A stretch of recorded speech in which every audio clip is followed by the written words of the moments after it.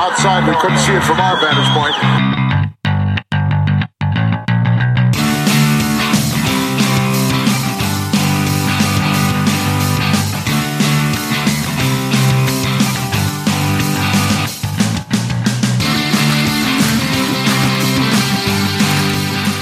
Wrestling fans, and welcome back to our Vantage Point, the Retro Wrestling Podcast. Welcome to Season 3, Episode number 21. It is March 6th. Finally March, Quinn. I'm Joe Murata alongside Michael Quinn. How we doing, Quinn? Howdy doody. Season 3, huh? Season 3, we have made it. Yeah, so this is like Season 3, Episode 1, really. Season 3, Episode 1, that's right. But not really 1. It's like 21. It's episode 21. 21. But it's season 3, episode 1, if you want to categorize it. That's how it works. That's how it works around here. Folks, thank you so much for being back with us. Glad to be with you this Monday, March 6th. Hope you're having a good day so far. I'm having a great day. That's good, Quinn. I'm glad you are. I am too. Got some ramen. Did you? Yeah, it was That's tasty.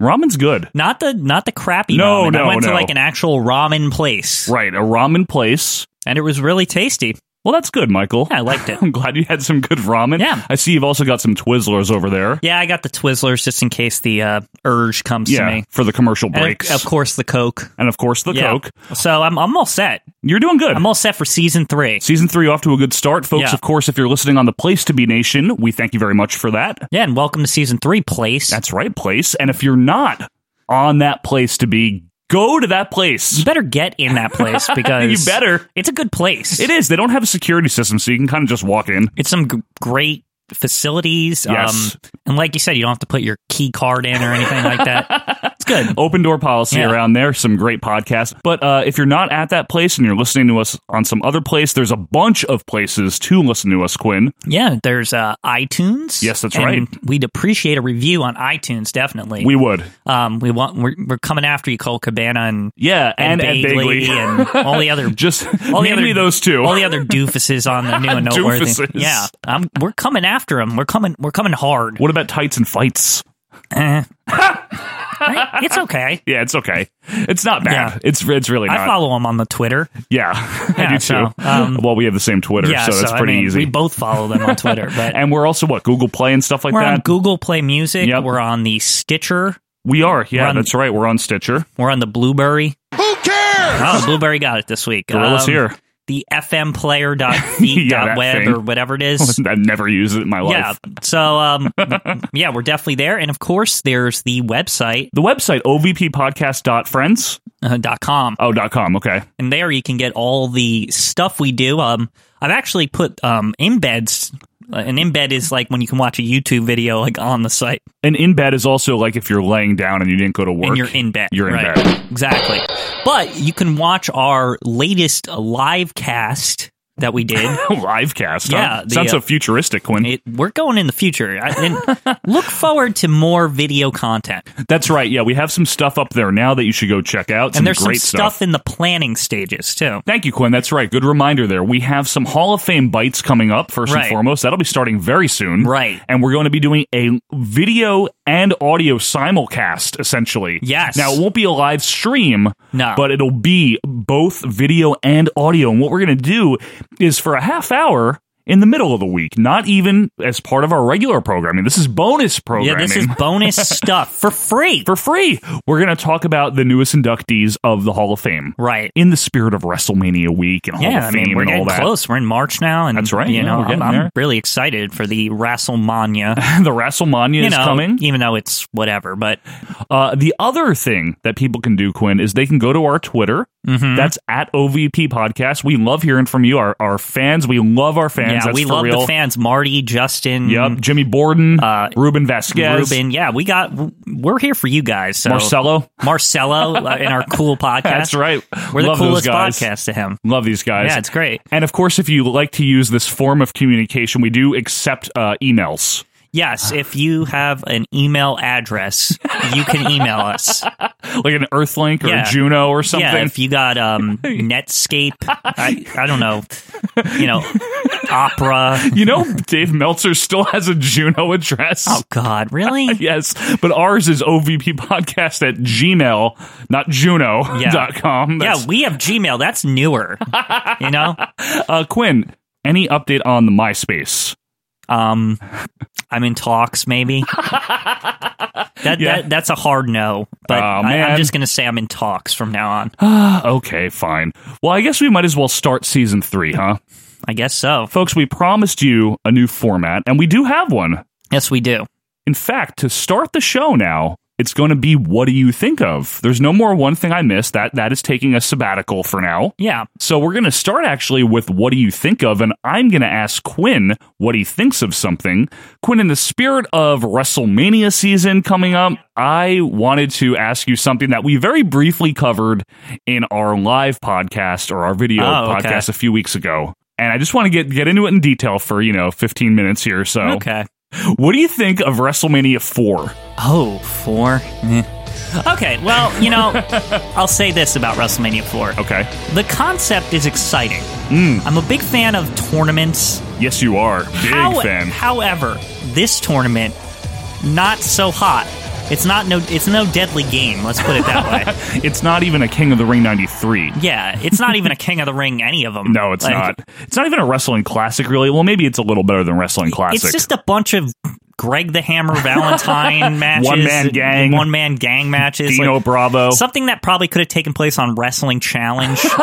over a few weeks. Yeah, instead it's on WrestleMania. Now, folks, the thing about WrestleMania 4 is a lot of people consider it amongst the worst, and I understand that. I think it's a little egregious to say it's the worst because it has moments and, it's part of the classical WrestleManias. Let's put it that way. It is, and if nothing else, it has Randy Savage's world title victory. Right. You can't take that away from it. That's great. I am the cream in the World Wrestling Federation. Everyone loves that. And you know what? You know what else it has? It has Demolition's first tag title victory. Right. And, what are those outfits? Are they legal, Jess? We covered that somewhere, right? It's got that comment in it, so it's good. And it's got a good commentary team. Welcome to WrestleMania 4. I'm Gorilla Monsoon along with Jesse the Body Ventura. Got a great commentary team. Like all team. The WrestleManias from that period of time. Great celebrities, right? I mean, Bob Uecker is so much fun there. Hey, how about getting your foot off my shoulder?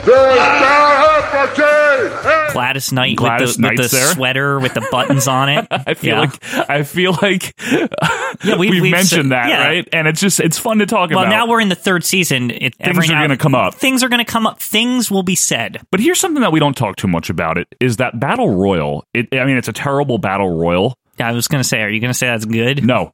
But you know what's notable in that is it's the catalyst for Bret Hart's face turn. It is? So you can say some history was made. It's true. At that WrestleMania. Was the Hart Foundation previous to that, Neidhart also, where they weren't faces before WrestleMania 4? No, they were still heels. So it actually turned both of them face. Yeah, but it was like I never thought about it that way. Yeah, I know. Yeah. It was like a slow burn. Right. It took a couple of months, but that was the first time Bret really got cheered. I always like how Bret throws that trophy. I just like how it hits the thing. Explodes, kind of, sort of like it. And then he bends it in half, but he can't. And so he's stepping on it and ripping the guy off of it. He's using his foot for leverage to break the little man off the top, the Olympic man. Yeah, the Olympic man. They used to, all those trophies back then had the Olympic man. Yeah, they all had the Olympic man. I think that's the same trophy that Hogan got on Piper's Pit. Oh, you're Andre probably right. Mad. Yeah. Yes, to be champion. It's a long time to be champion. It's a long time. Yeah. 3 years to be a champion. It's a long time. But the thing about WrestleMania 4, I can totally see, Quinn, why people were disappointed with it. Do you think people were disappointed at the time by it? And if they were, is it because Hogan didn't win? I don't know. See, I was going in that direction. It was promoted as not only the tournament, right, but a guaranteed Hogan-Andre WrestleMania rematch. Right. So that's kind of cool. Right, it was a huge deal. Well, it would have been their third match, technically, because they had the one on the main event. Right, so it's the rubber match, right? Right. And it's guaranteed because they're both second round. They were both given a bye, but the bye was to face each other. So exactly, it's not much of a reward. No, it's true. So whatever you want to say about the first match, WrestleMania 3 and its wrestling quality, whatever you want to say about the main event, this WrestleMania 4 match is horrible. Yo, it's terrible. Nothing happens in it. Yeah. The ending is bullshit. I'm going to tell you why. The chair or whatever? Yes, because you'll back me up on this. I know you will, because Hogan uses the chair on Andre first, right. and the ref doesn't do dick about it, and then Andre uses it, and the ref disqualifies both of them. This is like the stuff we were talking about in the finale with Hogan, right? Hogan. Where, like, I feel like it's by consequence of the fact that Hogan's such a super face that when he has to fight fire with fire, the ref's just like, okay. Like, you know what I mean? Like, yeah, I know, but it's bullshit. Yeah, but to be fair, it's like, these people are pretty nefarious. They had the $1 million bills falling out of their pockets, and they surrendered the title. That's true. Now, the one thing about WrestleMania 4 that people say against it, and I totally agree, there's no one really good match. No, but... Can you name one? I mean, you honestly... know what? The show's theme seems to be like attrition, right? It's not really about the matches as much as can you survive all these matches? Can you survive watching the show? Well, the fans have to go through attrition too. But, you know, Randy Savage, the idea is that he has to go through the gauntlet, basically, right? Basically. And DiBiase gets a nice, like, pass and through some of it. Yeah, he keeps getting, like, stupid ways. Yeah. For the first match with Duggan, it's like Andre, like, helps him. And then... like, he gets, like, a bye somehow. He does, because I think... it's Steamboat or whatever. Rude Not Steamboat. and Roberts. The double count-out thing, yeah. Which that match is... You could fall asleep during that match. By the way, speaking of Steamboat, I always thought it was so dumb that he's, like, eliminated early on. A lot of people say that because he would have lined up. If he would have won, he would have faced Savage. It would have been great. Like, you had the rematch of Andre and Hogan, right? But it would have been even cooler if the surprise is that Steamboat and Savage rematch. Now, but do you think they didn't do that? Besides, they probably didn't like Steamboat because they anymore. they were both faces. Do you risk Savage getting booed at the expense of Rick Steamboat? It's probably what they thought, but at the same time, I always think that Savage was so over as a face at that point anyway. I think the fans would just be freaking out that both of them are fighting. That's a good point. You know, that is a really good point. Yeah, it's cool. And it's not like they're fighting because they hate each other. They're fighting because they're in this tournament and they ran into each other by accident. That's true. That is how it works. It's not like they chose to fight each other here. Right. Well, you know what? The other thing about Steamboat, that probably is the match of the night. Him and Greg Valentine, if you really look at it. I mean, that's not saying much. It's not. Yeah. But that's probably the best wrestled match of the night. Yeah, it's okay. Although DiBiase Duggan isn't bad.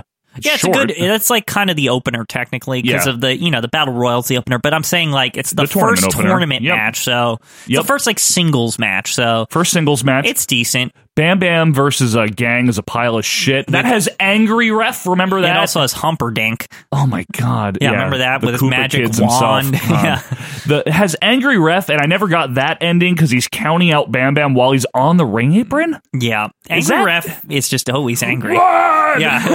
2. Hear that? He said he didn't do nothing. What a desperate move that was. No, Slick said he didn't do nothing. If the referee saw that, that's a disqualification. You know what I always notice about those 80s tournaments as opposed to like 90s tournaments?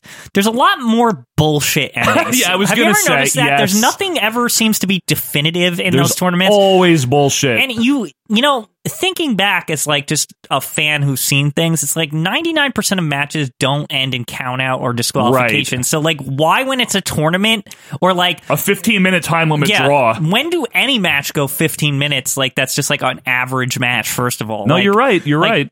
It's like saying like, would they ever have Rick Rude fight Jake the Snake Roberts for 15 minutes ever if they were doing it at any other show? And that's the other problem is those two wrestled like they were going to wrestle a draw. It was just so boring, so much time killing. Well, you know what to me is upsetting about it is weren't they involved in that awesome feud at the time? It didn't start officially yet. Okay. Until a little after that. Well, they could have. Was that the catalyst for it? Like, how did that? Maybe. I mean, I don't have access to the 88 programming because it doesn't seem to be on YouTube, so I'm not sure. That's a good point. Well, the prime time's on YouTube. Yeah, but I'm saying just I would like to see the Superstars episodes to know if like maybe before WrestleMania something got started or what happened there, or if they're just that draw was like maybe the next week on Superstars they were like, oh, you cost me this because you are dumb. Like, you know what? That's a good question. Richard Land, if you're listening, you know this stuff. Is Superstars a weird thing with the copyrights? Because I know for a long time it was. Well, I found on YouTube from other folks 90, that 91. like all of 90 is just on there. Lan, do you have any? Let us know. Yeah, because I would really like to. I really enjoy watching those superstars, and like I said, like when I skimmed through like 90, I watched a lot of it.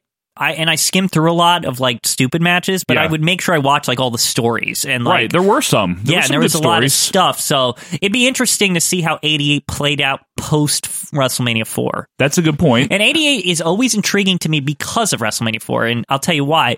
Because Savage being the champion is very different. It's a very definitive, like, hard stop of Hogan. You're right. I mean, the last 4 years have been Hogan. And it's more of a hard pause because they just hit the play button when they get back to WrestleMania 5. Yeah, exactly. But it's a 1 year pause of someone else as a champion, which is interesting. Yeah. It was unprecedented for the Hogan era to have someone else being the torchbearer. Yeah, and, like, Bad News is, like, prominent in 88. Bad News, Rude is very prominent. And you could tell even at WrestleMania 4 that they were trying to make Bad News prominent by winning the Battle Royal. Sure, he was supposed to be a big deal. Yeah, it was supposed to be like Bad News was like a top challenger. Absolutely. I wonder if it was alluded to at least a little bit that the Battle Royal guy would get to face the winner of the tournament. I don't know. I'm just saying. I don't know. If it took a long time. Not probably officially, but I'm wondering if after he won it. Again, this is why I need to see the Superstars, is because I'm wondering if after it he was considered the number one challenger. I don't think that he was. I mean, Savage immediately, I think his first big defense was against One Man Gang. Oh, because he fought on Saturday Night's Main Event, and he still feuded with DiBiase. I know he had that infamous ladder match with Bad News in like a house show or something. I think it was a hardcore match that happened to involve a ladder. You're right. Yeah. I apologize. No, You're right. I just always think of it as ladder match because it's the match with the ladder. It had a ladder in it. Yeah. You know, another notable thing about WrestleMania 4, and notice, folks, we can't really say too much about the good wrestling quality because there isn't any. And you know what? I'm not going to say that that's too much of a mark against it, only because it's the 80s. Yeah. It's like, we love 6 and the matches aren't amazing or anything. That's true. Yeah. And we love 3. And I mean, there's obviously Savage Steamboat and a couple of good things. There's some stinkers on there, too. There's some stinkers.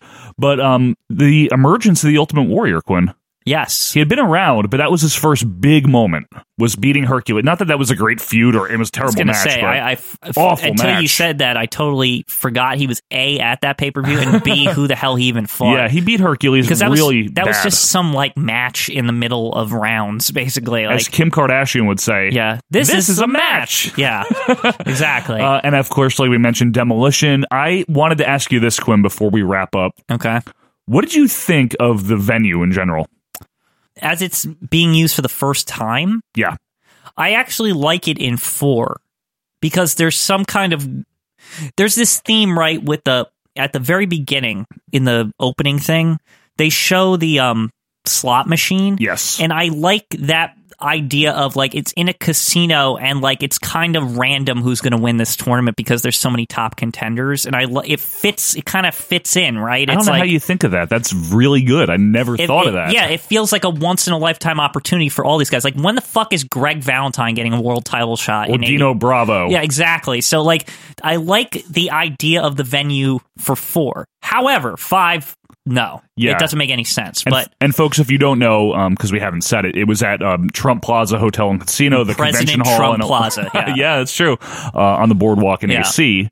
And not as good of a venue, I'd say, as Asbury Park's convention hall. Not yet, no. They should have had WrestleMania 4 there. It looked like it sat more people than convention hall, but... 10 times more. Well, because I think the idea at the time was it was being used for boxing matches, so it looked legitimate to viewers at the time. Oh, yeah, I think, isn't that where Tyson kicked Michael Spinks' ass? That might be where it happened. I think it was.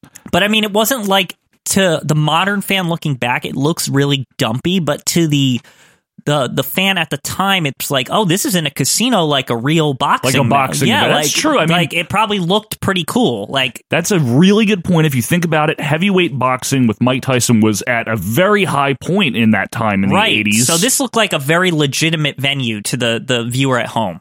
To the casual, to the guy that watched the main event on NBC a couple of months earlier. Right, exactly. It's like, wow, they're going to the place where they do the boxing. Right. It's like, oh, this is like big time. Good point. Like, yeah. But the crowd sucked.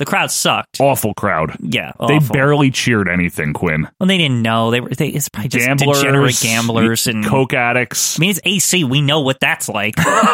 We're from Jersey. Not too far down the road. Yeah, that's true. So overall thoughts, Quinn, is 4 one of the worst? Not one of the worst. It's not even like close to the worst, is I'm going to say. Okay. Would you call it good, though? No, it's not. And again, it's not even close to the best at all.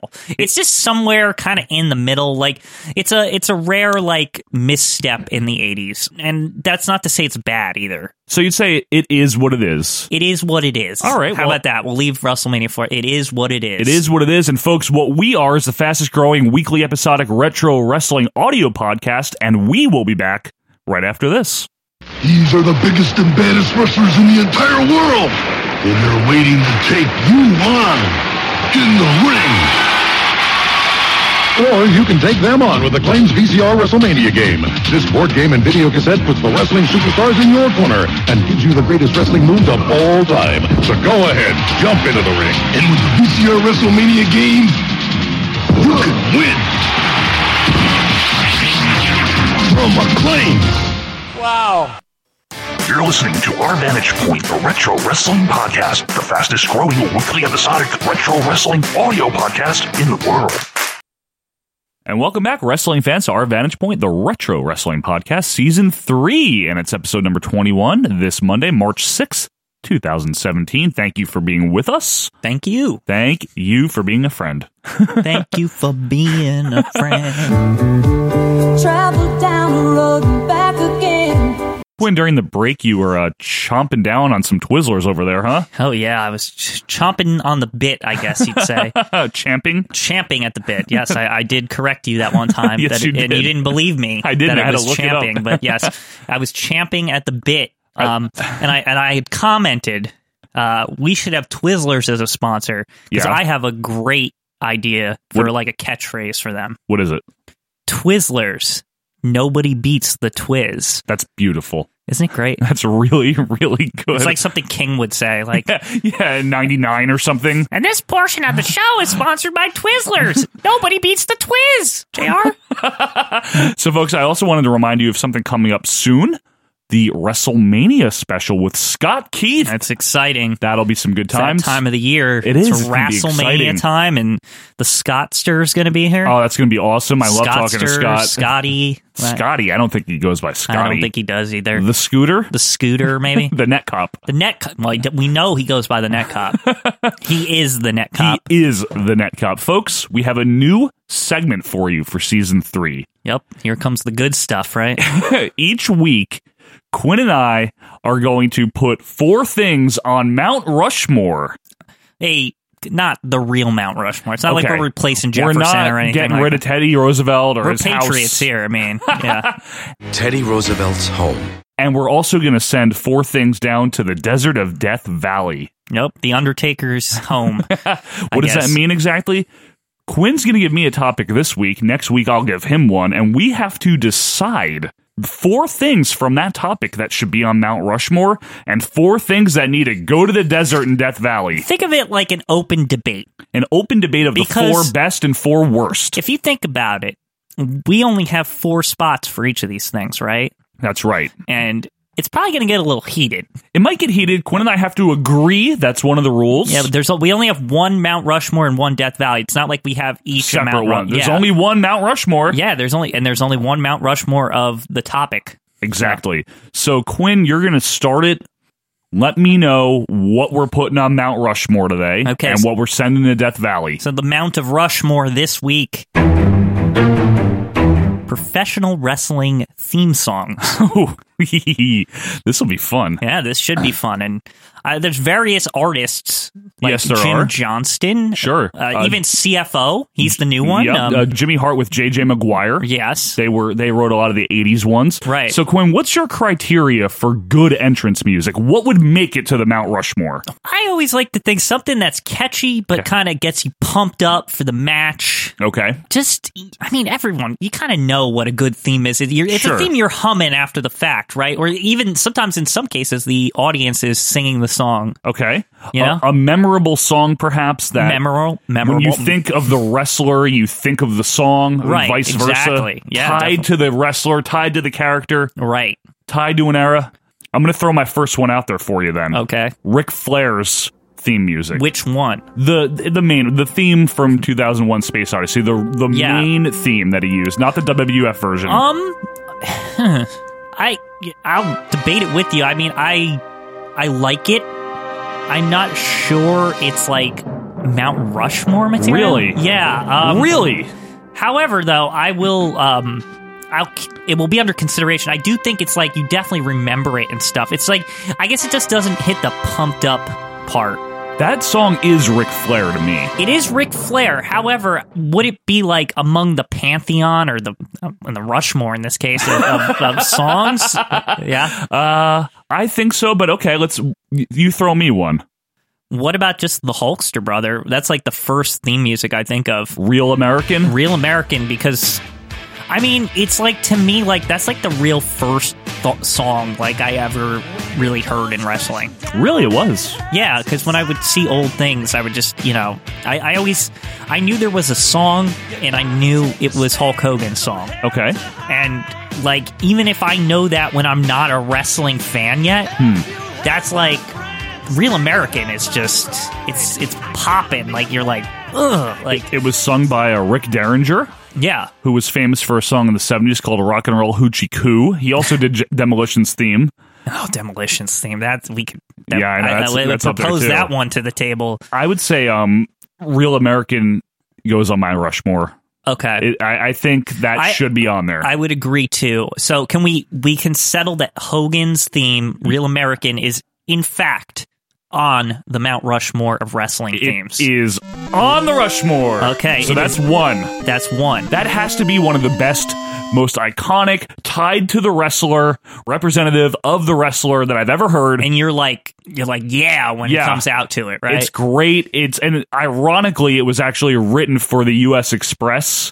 Was it? Oh, yeah. Rotundo I think I've heard that, and Barry Windham. Yeah, because they were the American. They were the real Americans. Yeah, and then they kind of morphed Hogan into more of an American hero character a little later. Exactly, yep. And he had it. I mean, that was his WWF theme after Eye of the Tiger. Yeah, and I mean, I think of the WWF Classic era. I think of an era with that song. That's what I mean, yeah. You just think of the Hogan era. You think of the 80s or early 90s. Let's put it this way. When the WWF was mocking its past in the 90s, do you remember Patterson and Briscoe came out to Real American? Absolutely. That's how right. identified it was with the era. So Hogan's entrance is on there. He's where Teddy Roosevelt is. Now, we had briefly mentioned Demolition. I wouldn't put it on there. I wouldn't put it on, but it is good. Great song, but I mean, if Hogan is the first bar here, we have to find something that reaches that bar. Okay, this one's a little more recent. Okay, I definitely think it might reach the Hogan bar. What? Cena's theme. Oof.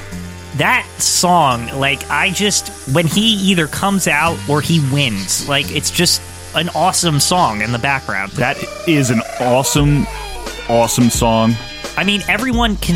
Here's the thing that it's memorable, but it also has that hummable quality that, like, like even our friends who aren't big wrestling fans, they know that at least John Cena's theme has those bars. Like, everyone knows that, right? True. Yeah.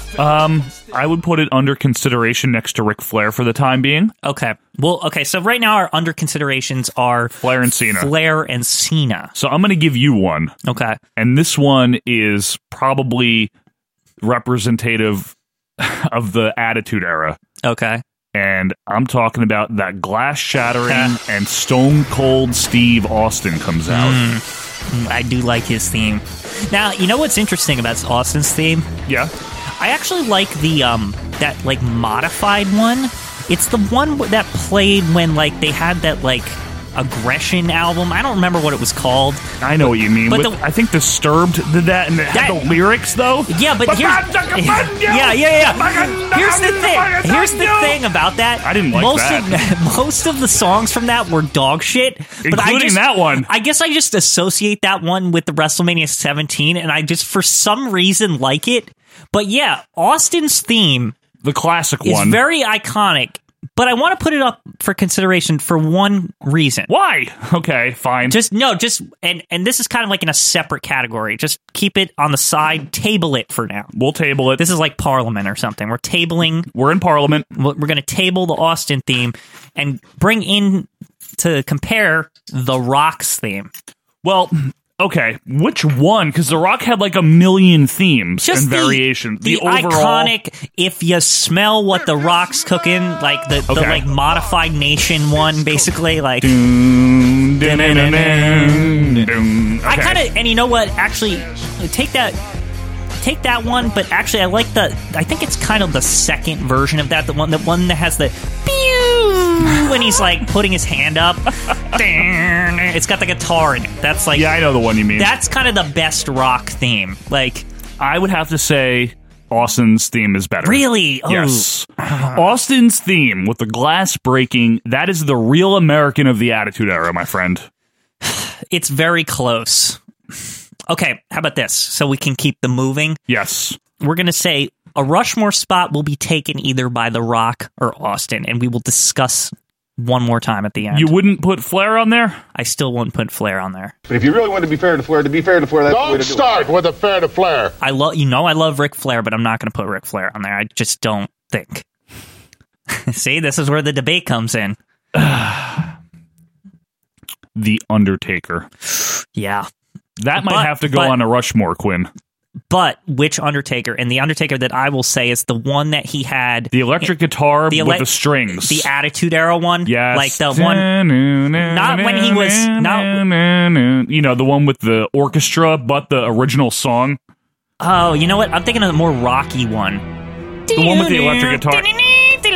Can we just say the Undertaker's theme in general? Because it's the same song. Yeah, I guess it is. But, I mean, I don't think the first one is very, like, anything. The organ-only one? Yeah, No. But the one from, like, the later 90s is the one I'm thinking of. The later 90s. He had a million variations of it, but that one. I just want to make sure that we don't consider the Ministry of Darkness version or whatever. Like... I'm just talking about, like, the Attitude Era Undertaker. Right, yeah. Like, 98 Undertaker. Okay, that's the one I'm thinking of, too. So perfect. We'll say 98 Undertaker theme. Is it on there? It is on. All right, we got two. Because when you think of that song, any version of it, but we'll go Attitude Era version, that's the Undertaker. Right, yeah. There's never been another theme song. I mean, except for the American Badass version, I know that. But for that character of the Undertaker... Yeah. The reason I say the 90s one is because, to me, that's the most, like, pump you up version of it. It is. Like, that's like the... Right. You still identify with the character, it's still tied into him, but it fits the time period that it's a part of. Right. And it's like just the Undertaker. Like, everyone knows you hear the when the bell tolls. The fact that you can say something like the bell tolls and like people know that, oh wait, the Undertaker? Like, right. They know it from the words, the bell tolls, and then they know it from the sound. Absolutely. Yeah. It has every characteristic of a successful, long-lasting, catchy, good theme song. Right. It works, so it is on there next to Hulk Hogan. Definitely. Theme song was. All right. Okay. Oh, man. I'm trying to think now. 2 out of 4. 2 out of 4. Here's the thing, is I really like a lot of the theme music that's been coming out by CFO. Yeah, I do too. And I kind of want to honor it because I think he's quickly ascended as one of the better artists. Okay. Let's go through some of them for a second. Go ahead. What, like Kevin Owens, that the Sami Zayn. Oh, I love that song. Yeah, you like that one. I really like Shinsuke Nakamura's theme. Yeah, I do too. I know that's a little too new maybe, but you know, he's done the Bobby Roode. Mm-hmm. Glorious. Awesome. Yeah, so I don't know if there's anything by him though that can be you would put on the like. No. Yeah, I'm just trying. I don't think so.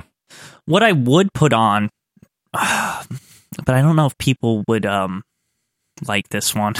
I really like Daniel Bryan's like basic, but it's more like in the Ric Flair vein, I guess. That's a public domain song though.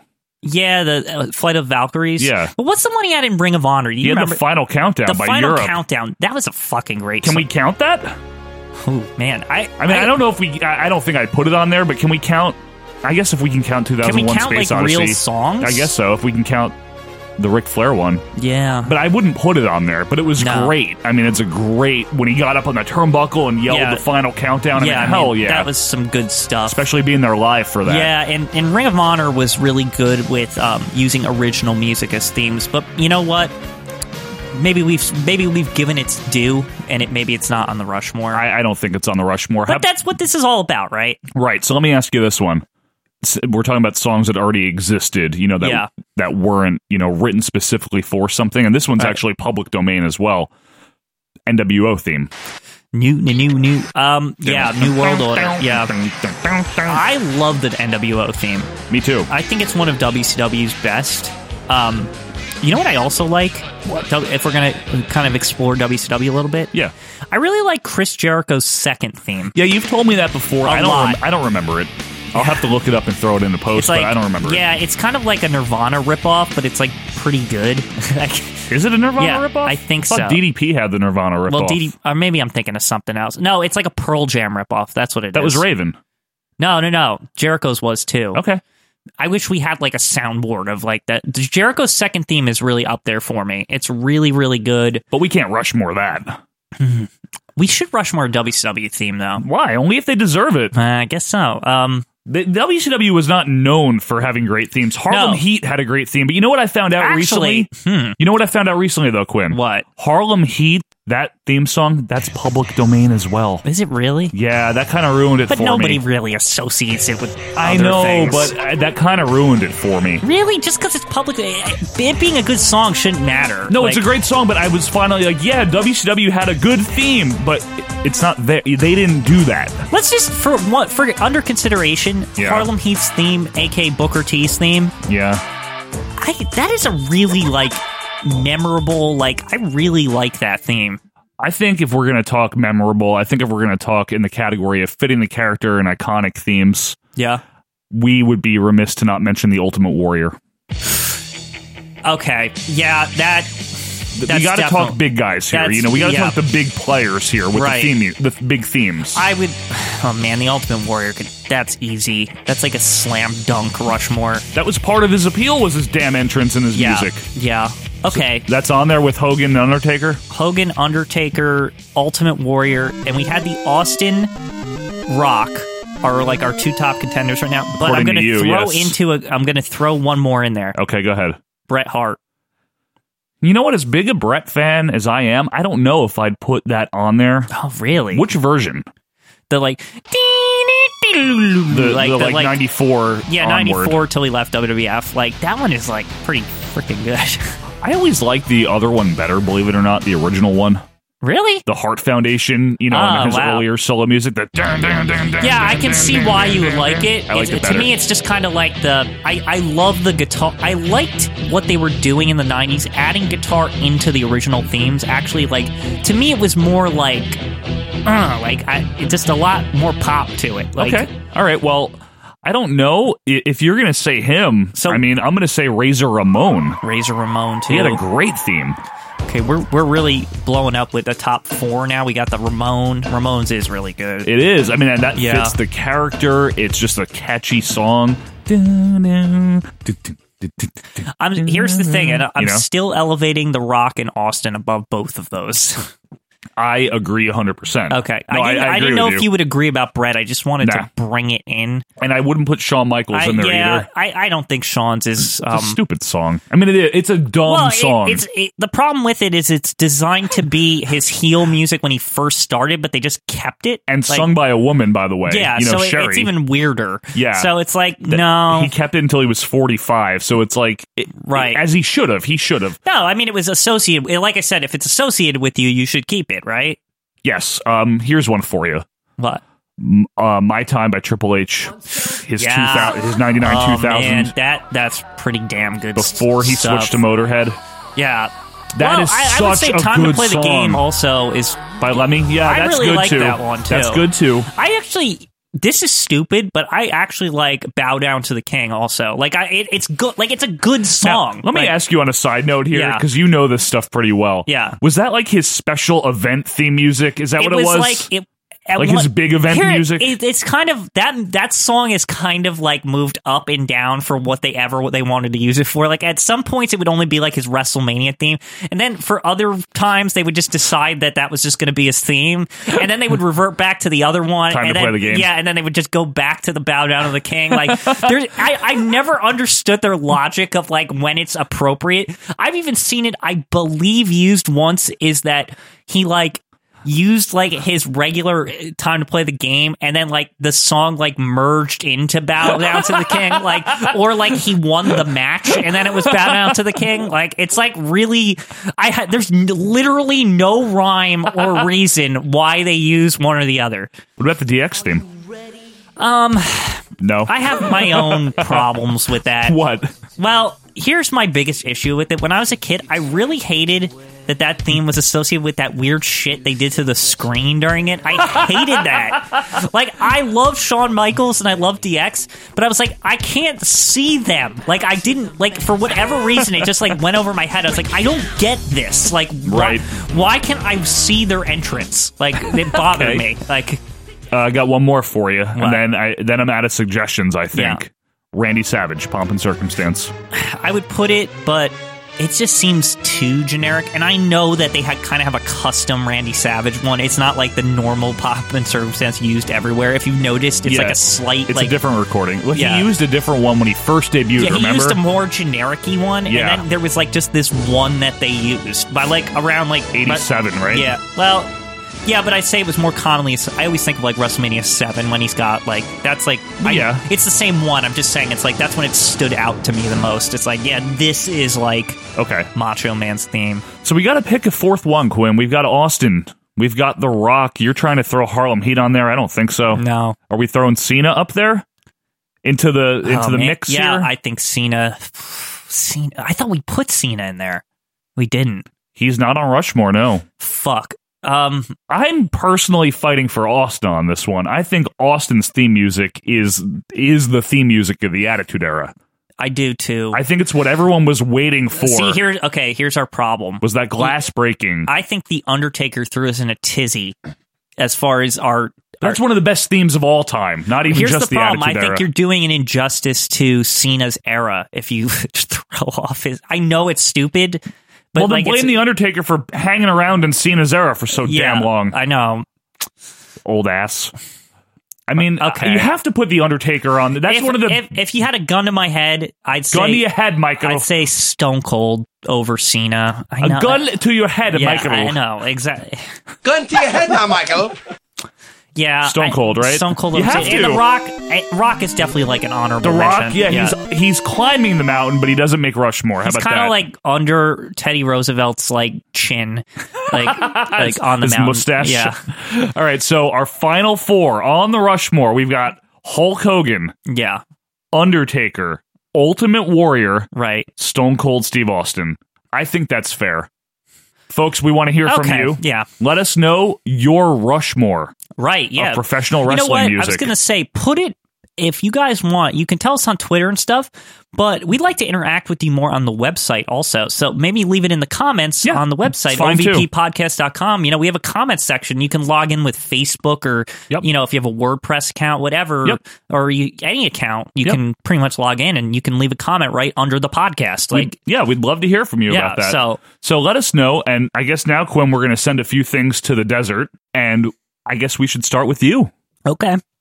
I definitely have some stinkers to propose. Oh, yeah?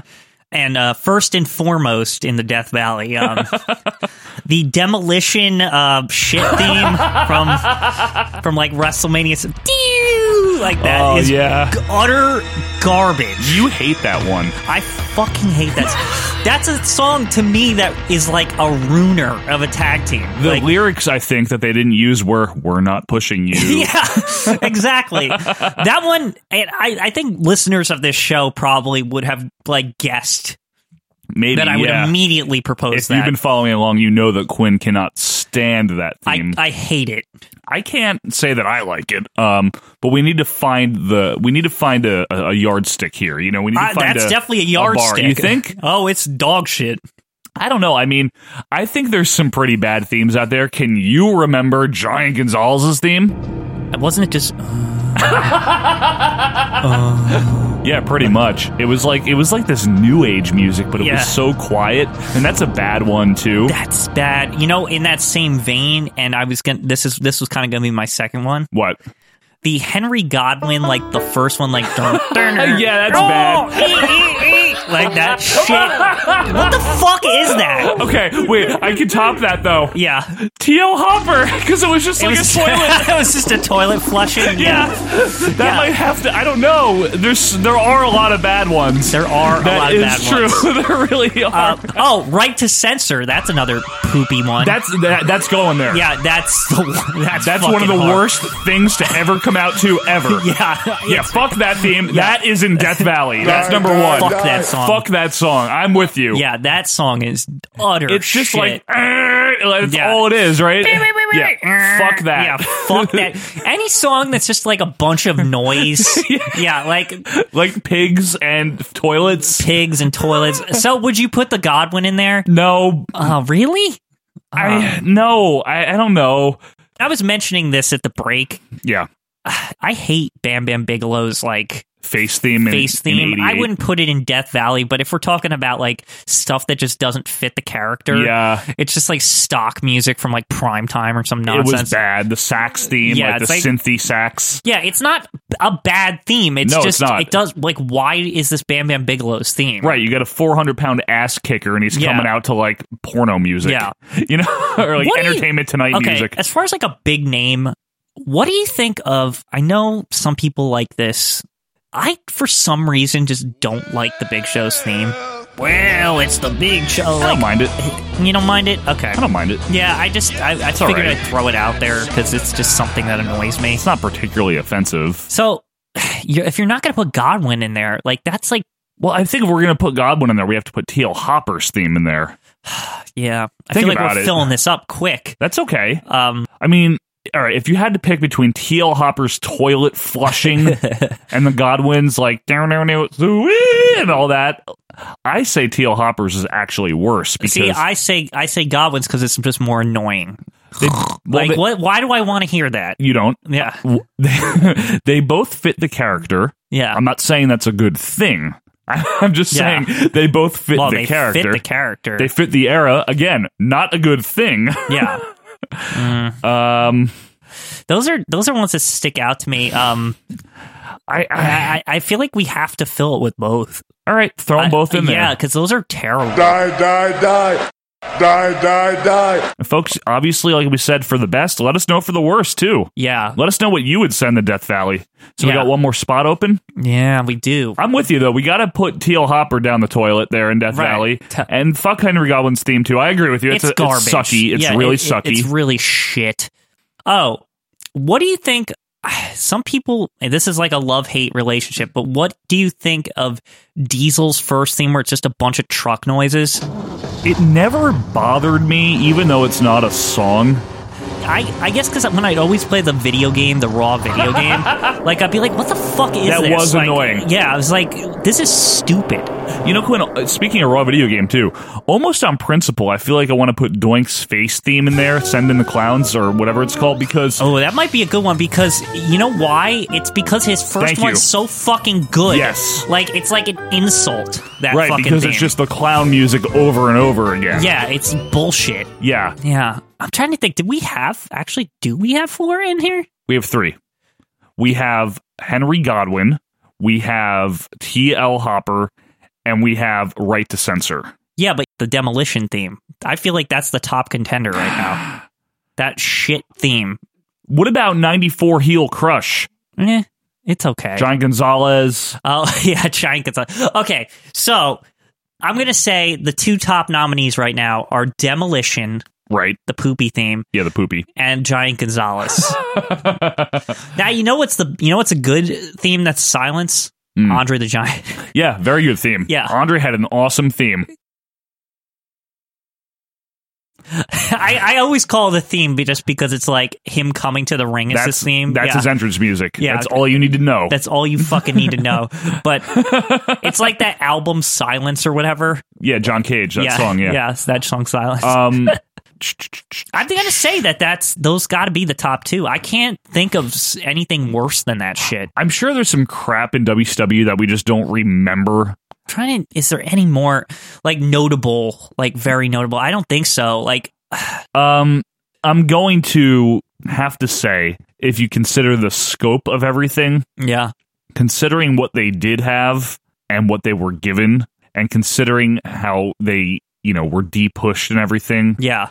And the way that kind of lined up, I'll go with you and I'll say let's dump Demolition's heel theme into there. Yeah, it's just so damaging. Like it's like terrible. It was. That's exactly what it was. It was damaging. It was almost like insulting. It's insulting to them. It's insulting to the fans who love all the fans just want to hear is the fucking Demolition theme. Like, yeah, I know. Fuck you. Like it's like basically like a big middle finger. Pretty much that song. Pretty much. So fuck that song. Fuck that song. It's in Death Valley. So the final count is Right to Censor, the Demolition shit theme, Henry Godwin, and the toilet flush. Of T.L. Hopper. Now, Quinn, we wanted to get to a few honorable mentions of good themes. Right. What do you got for me? I like Rick Martel's theme. I'm with you. The model theme. It's great. Great theme. That song's just. It's just like relaxing, and it like reminds me of an era. I like both of Tito Santana's themes, the El Matador one and his like solo. I don't like the El Matador really, one. but I really like his solo music. That's awesome. The funky, reminds me of the Blue Note Club in Tijuana, right? Exactly. I think we would really fail if we didn't mention $1 Million Man. Oh, definitely. Great. I'm surprised we didn't discuss that about the other one. About the Rushmore. There's some WCW themes I always remember. Like I said, the Chris Jericho second theme. I really, really like that. I would say that's good, but I don't remember it the way you do. But DDP's a Nirvana ripoff. Yeah. Disco Inferno. I was going to say Disco Inferno too. That's a fun song. Yeah. I do you like Alex Wright's song? No, not really. I always liked it because it was like there was nothing like it at the time. Like there was no like techno music. I don't know. Like I thought it was cool. Actually, I was like do do do do do do. Yeah, like I don't know. I liked it. I also like Fit Finley's theme. Really? That like it just sounded because then it went into some weird like guitar. So I was like, I was like, this is awesome. All right.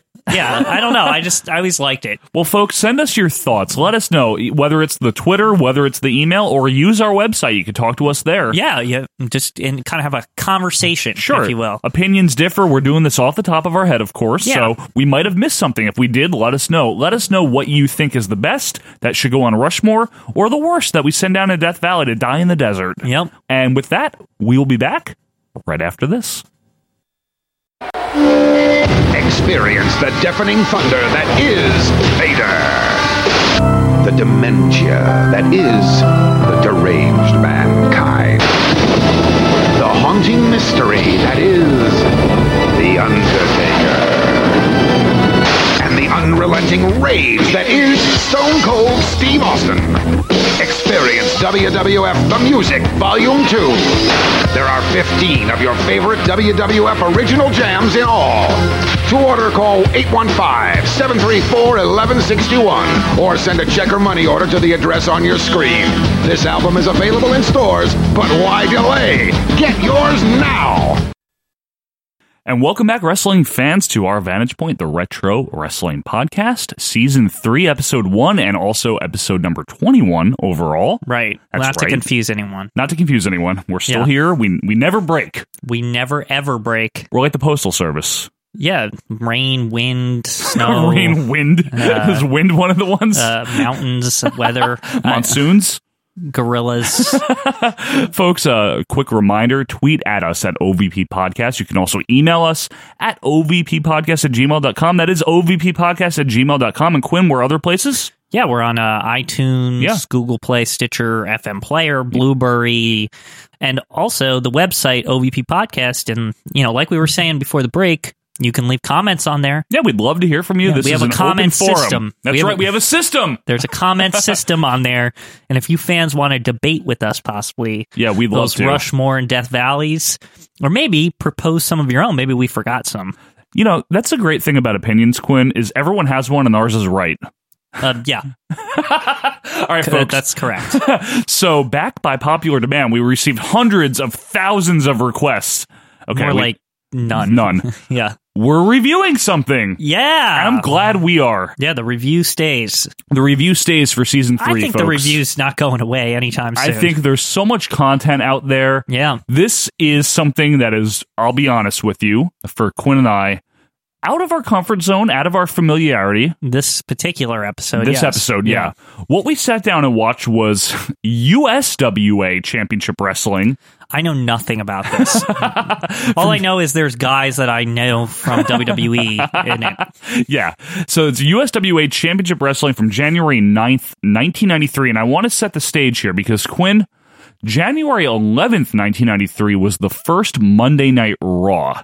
So this is coming off Raw. This is you're saying, set this in contrast. So this looks like dog shit compared to Monday Night Raw. This is not even close to what WWE was doing. This looks like World Championship Wrestling from the 80s in Jim Crockett Promotions. We get a 90s intro, Quinn, you noted, but with an 80s logo. Yeah, it was weird. It was kind of like a 90s-ish, like, I guess you'd say kind of futuristic, right? Yeah, a little CGI. Yeah. Primitive CGI. Yeah, spinning ring. Right. Like they're in like a virtual arena with shit on the screen on the top. Now, I suppose I should mention, what was USWA? Well, basically the United States Wrestling Association. What it was a combination. It was part of a merger in around 1989, 1990 of CWA, which was the Memphis territory, and the old World Class. And that's weird. Yeah, and the world class aspect of it was phased out early on. It was pretty much out of it by 93. Yeah. And what it was, believe it or not, and you wouldn't think it if you watched this without knowing it. No, you wouldn't. It was an attempt, and not a very successful one, to be like the new number 3, because AWA had folded by then. Why do you want to be the number 3? Just be a good territory. Yeah, why? And it was a good territory. Yeah, I mean, from what we saw, it's got its stories. I know a bit about it, yeah. And but there's no way that this was competing with Vince or Turner. Yeah, hell no. No way. So anyway, we will head to the show here. So they had their show was on Channel 5 in Memphis, whatever that is. It looked like it was an NBC affiliate from later on commercials. I think it might have been. Yeah. Yep, I think it might have been. You're right. So we're hosted unfortunately not by Lance Russell, the legendary announcer in Memphis. Yeah. Awesome announcer, Lance Russell. Not by him, but by Dave Brown. Yeah, not the football player. Yeah, not the horrible 90s Giants quarterback. Yeah, not him. Dave Brown, who we'll get more on him later. Yeah. And Corey Macklin. Hello again, everybody. Dave Brown and Corey Macklin here at ringside. We're ready to go with another day of USWA Championship Wrestling. Quinn, you noted they were very slick. They were very slick. I thought their suits were pretty upscale, and I was kind of surprised because they looked almost modern the way they were dressed. I was like, that's like, you know how like the suit style now is more like cut to the body, fitted. Yeah, it's more fitted, and I was like, what the? Yeah, it was ahead of its time. If I recall, like people's suits in the 90s were big and floppy. That was the style. Stupid. Yeah, they look sharp. They look sharp. They look slick. So the arena, if you want to call it that, because it's not, it's really the TV studio. Right. You put in the notes that it looks like a bathroom stall. It looked like shit. Now, I'm gonna say this, though. I would say it didn't look like a bathroom stall. It looked too clean, if you ask me. Like, it was like... It looked to me like a Discovery Zone or something, or a Sports and Stuff, like when they just put a ring in it. Like, well, you know what? I think they do better to put a ring in the basement. Yeah. Well, it looked like a ring in a finished basement. Like, when you go to those weird restaurants and it looks like the fixings, like the doors and stuff like that, they look like they should be in someone's like 90s designed house. That's what this looked like. Okay. If you can put yourself there. So we're on the show for but 2 minutes, and then we cut to some commercials. Yes, this one has commercials. And the commercials are a lot in this one. This is... I think this review is going to be mainly commercials. This was... I couldn't believe how much commercials, and they were like the same 5 or 6 commercials. So we start with a Pepsi Pigpen party from Kroger, the grocery store. This was weird because it was like an animated thing, and there was like animated Pepsis flying through the air, but the logo of the Pepsi was all fucked up. It was bootlegged. It was a bootleg version of the 90s Pepsi logo, but then they showed the picture of a Pepsi, and it's going to be on sale for $5 or something. Yeah. And then we get a commercial for Greg's Red Tag Suit Sale. This is a really weird advertisement. It's like this weird, almost nervous, geeky character going why is his suit so nice? Yeah, and then all of a sudden a big cardboard red tag gets planted on his head, like a guy from the side of the camera put a cardboard gigantic, like over the top big tag with their like logo and stuff, and just flopped it on his head. And then it starts showing us, Greg's all the suits you can get. Yeah. So we get that, and then we get Dennis Hall's Auto Salvage, and there were some junky ass cars. Yeah, we get to see some more junky ass cars later in this show. And Quinn, it's tax season. Did you know you can get your rapid refund from H&R Block so you can buy your microwave or your portable TV? The portable TV. And this guy was really loving his portable. Did you see him walking around? I was like, wow, yeah, it's a portable. A portable, JR. Yeah, I have a portable TV. It's my cell phone, but this is 93, Quinn. Yeah. And then we finally go back to the show. Yeah. And we have Laura Davenport. We'll get to her. She's a lady in a dress, and Quinn has some things to say.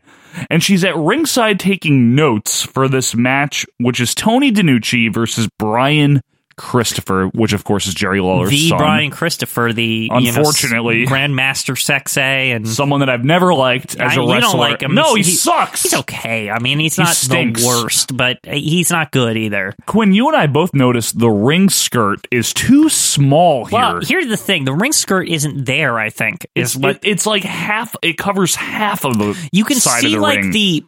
you can see the metal bottom rivets. of the rivets of the ring, and there's even some kind of axle under there. You can see the supports underneath the mat. It's dumb. Very strange. Two guys, and we find out who they are in a little bit, accompany Brian Christopher. Quinn, you say they look like accountants? Yeah, it look like two accountants, one in really stupid khaki pants too. All fat. Apparently they're wrestlers. Apparently they are. Yeah. And Quinn, you have a problem with Brian Christopher's stupid laugh? Yeah, the first thing I hear is that ha! It's so over the top, but not in a good way. It's just dumb. It's not like King's 90s laugh. Right. I think it's much worse. I feel like it's aping it, but it's not good. It's just not it's not even in a way where it's trying to get on your nerves. It's just you're this is just why? Just why you do this? Yeah, why?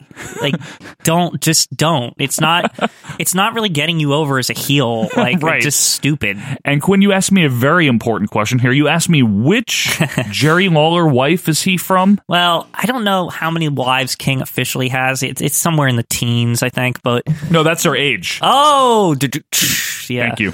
But I'm very curious where Brian Christopher came from, because it is weird that King has a full-grown son, considering all his wives are probably younger than Brian Christopher. So now, Quinn, you and I noted this, and I know you agreed with me. The announcers are awesome.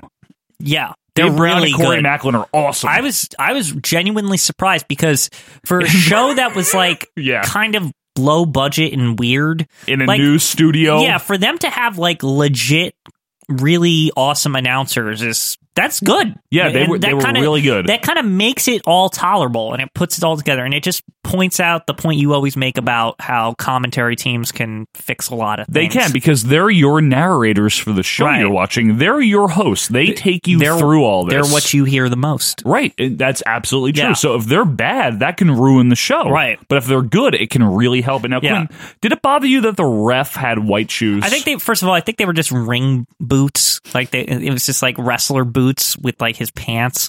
But I hate when the refs don't have kind of a uniform. It really that does bug you. What the isn't this supposed to be sanctioned by the USWA? Don't they have some kind of rules? Yeah, because he was wearing the the WWF attire, the boxing ring, the boxing ref attire, the blue shirt, the pants, right? But white boots, it makes no sense. That's fucked up. I just think you got to get that shit under control. No, you can't do that. Right. If they did that now, people would be like, what the fuck is this bootleg shit? It's true. You can't wear white shoes. Quinn, you noted to me, how many people are here? 58? Yeah, I was trying to gauge the size, actually. I think we talked later. It looked like possibly there was 500 at the most there. Yeah, and that's probably a stretch. Yeah, that's a stretch. Maybe 200. Yeah, we could probably look it up, but it's probably, I'd say between 150 to 300. Yeah. It's in that range. It's a small little studio. It probably went further back than we could see. Maybe, I don't know. Possibly, because there was that one left side that you can't really see how far back that goes. True. Believe it or not, the match is pretty decent. Yeah. It's not bad. And I would say most of the matches are not they're not long. Terrible. This is the longest match, I think. Yeah, this is the longest match, and it's kind of featuring Brian Christopher a lot. It's okay. It's not a bad match. DiNucci looked good. Christopher looked fine. Yeah. Honestly, nothing horrible. So one of the goons out there, one of the accountants, is Zeke Rivers. And Who? Yeah, exactly. What he does is he holds a chair up, for Christopher to bang DiNucci into. Yeah. But DiNucci reverses and slams Christopher into the chair and covers for 2. Damn it. Now, you know what? I wasn't one of them called Mr. Clyde or something. I don't remember. I didn't write it down. I swear that was real. Like, I think, and that was the guy who used the chair. Is Zeke Rivers another guy? I don't know, Quinn. I'm not that I'm trying they to... didn't say. I'm not trying to split hairs here. I just thought Zeke Rivers was the chair guy. I just thought Mr. Clyde is a stupid name, and I felt like mentioning it. Is it really Mr. Clyde? That's what they did say, Mr. Clyde. Quinn, you said to me, I hope DiNucci wins. He looks like a legit wrestler. Yeah, he does. Brian Christopher looks like somebody's son. Yeah. Exactly. I mean, he just looks like he's only there because of nepotism. Yep. And he's not good. He's not really good, no. And I would say I always liked the Grandmaster Sexy character. I think he developed into something later, but right here he just looks like, I'm only here because Jerry Lawler is my dad. Yeah, I mean, he's young here. He's probably 22 here, 23 maybe. And he's being at the pushed oldest. as like the top heel. Right. It's a little weird. Now, this is the thing. This is a 3-4 minute match. The ref gets bumped in this match. Yeah. Really? You know what? I got the gist that Brian Christopher's MO is that like he's just a complete rule breaker. He can't win anything on his own. Rule breaker? What are you, Bill Apter? Don't call them the Apter Mags. He's not a fan favorite. I mean that like in like some heels are just kind of like rough or something, or they don't cheat too much. They don't cheat too much. He's like everything is cheating. Like every single little thing is cheating. Right. So a ref bump seemed kind of in his character. Fair enough. Let's put it that way. One of the goons throws Christopher a chain because apparently we're in like Two Bad Dudes or like and we're in Anchorman or something. Yeah. Brick, where'd you get a chain? Yeah, exactly. So why? And I was like, why does he need this to beat a jobber? He's the top heel in the company. What the hell? Like, seriously. It's true. And this was the part that didn't make sense to me. So we have a ref bump. The ref sees the chain anyway. No. This made sense to me, actually. No, but why do the ref bump is what I mean.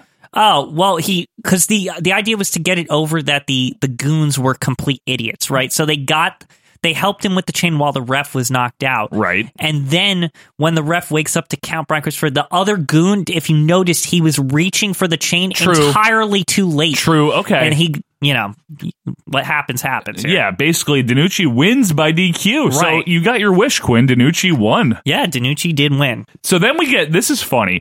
Christopher gets on the mic, over by the announcers because it's all in the same studio. Right. And he berates the goons. He says they're stupid as dirt. Yeah, and that's what they got over because I like the little touch. Like I had said, why is the goon getting the chain out of the ring late? Right when the ref is getting up? Like he had so much time to get it. Like that's true. And Christopher's good on the mic in this case, considering the context. But to me, Quinn, he sounded like a 14-year-old kid doing a Jerry Lawler impression. He really sounds like an idiot. You are stupid as dirt, aren't you, huh? So then we get this lady again, Lauren Davenport, and she gets on the mic, she wanders over, and she calls the guys goons. She does. Now she's wearing a tablecloth. I described it, her dress, it's so distracting, this whole show, right? And I'll tell you why. It's weird to me that, like, it's the 90s, right? And, like, I know it's the early 90s, but she's dressed like a grandma. From the 1890s. Well, it's almost like the 1940s. It's like like a 1940s grandma, like your grandma, right? She's dressed like an actual grandma, like grandma. But this girl's like 20 something, like so. It's so confusing and off-putting. The dress, the whole show because she keeps coming back. I looked her up afterwards and I was like, "Is this like?" I was like befuddled. Yeah, by you were this like, whole "What thing. is her gimmick? What is this?" Like, I was like, "Is she supposed to be like old school or something, or supposed to be like super innocent?" And then I go to find like footage, even like it looked like it was the same year, and she's dressed like all like hookery. Yeah, like hookery, and like so I was like, what was going on here? Like I really I'm like intrigued. Does like anyone know anything about Lauren Davenport? Like was there a gimmick where she was trying to play innocent on purpose? I just don't get it. I know nothing about her and I won't pretend to. Yeah. This is the first time I ever heard of her. Right. So anyway, she gets back on the mic and Brian Christopher the whole thing here is he's got a hair versus hair match with Jeff Jarrett. Right. Coming up. So he keeps trying to get other people to put their hair on the line. Which I think it's funny on the first person he tells a lady to put her hair on the line. Like, what are you, an idiot? Yeah. Like, you know what I mean? Yeah, like, she's like, I'll do anything for you if I could be your valet. No lady in real life would put her hair on the line in a wrestling match. Except Molly Holly, because she's awesome. I'm saying, like, in a, like, real life context. He's asking a manager. It doesn't, like, what? Right. Like, So, of course, she says no. Yeah. And then Christopher proceeds to call her a leech, and then he calls her a woman. Oh, yeah, woman. I don't need your woman. All you want to do is be a leech. You want to take me for all my money or something, huh? Just like every other woman. Like 19 times. He's really trying to put over this, like, I mistreat women thing. And it's like, it looks really bad in, like, what are you, a woman? Yeah, like, and like it looks bad at any time, but even in our times now, like, where it's, you know, we know better, right? Like, it's like, not that the 90s was a long time ago, right, but yes, I know what you mean. You know what I'm saying? Like, the attitudes were different, right? Yeah. And like, it looks fucking awful. It looks awful. Yeah. So in a way, it's a good heel. Yeah, it's a good heel in a way, but it's also like, I guess it seems more unrealistic to us now. Right. So Brian Christopher says women are good for nothing. He's still out there when big fat Burt Prentice, who I think it's Burt Reynolds, is because I swear he said that. He didn't. And Mike Samples, who's a wrestler, arrived. That's the worst name ever, by the way. Mike Samples. Terrible. Like, they want him back. I guess they were with him before. I don't care, so don't tell me. But anyway, so all this talking still, like, what is this, Raw? Yeah. But I said to you, I'm like, they're really trying to put over the house show stuff, right? I mean, know, like, but that's like, God, what's going on here? We've had about 3 minutes of wrestling and 20 minutes of talking, and then Quinn, you said to me, why is everyone clamoring to manage Brian Christopher? I wouldn't clamor to manage him ever. Like, I don't see, like, anybody, why would they ever want to do that? He's terrible. He is. He's like, not the only good. person that would ever want to manage Brian Christopher is Jerry the King Lawler. Mm-hmm. Like, so the fat team here, Samples and Bertolucci, whatever his name is, they also refuse to put their hair up. Right. So he calls them women. He calls them women, yeah. Yo, what do you use me? Couple of women standing out here, huh? And then they just come. Yeah, they just fucking get out of there. And then, that was awesome, right? They're just like, okay, bye. It's like, yeah, fuck you. Yeah. See you. Like, basically. No altercation or anything. They're just like, all right. Yeah, and then off to commercial break. And that is for Sunrise Pontiac GMC. And I say, wow, Pontiac, they don't even make that anymore. That's true. Now, Quinn, we get probably the best commercial. This is for the the Pizza Hut buffet. Count me in. Yeah, $3.99. Now, folks, look. Our fans are from all over the country and actually all over the world. We have a lot of fans in the UK and stuff like that.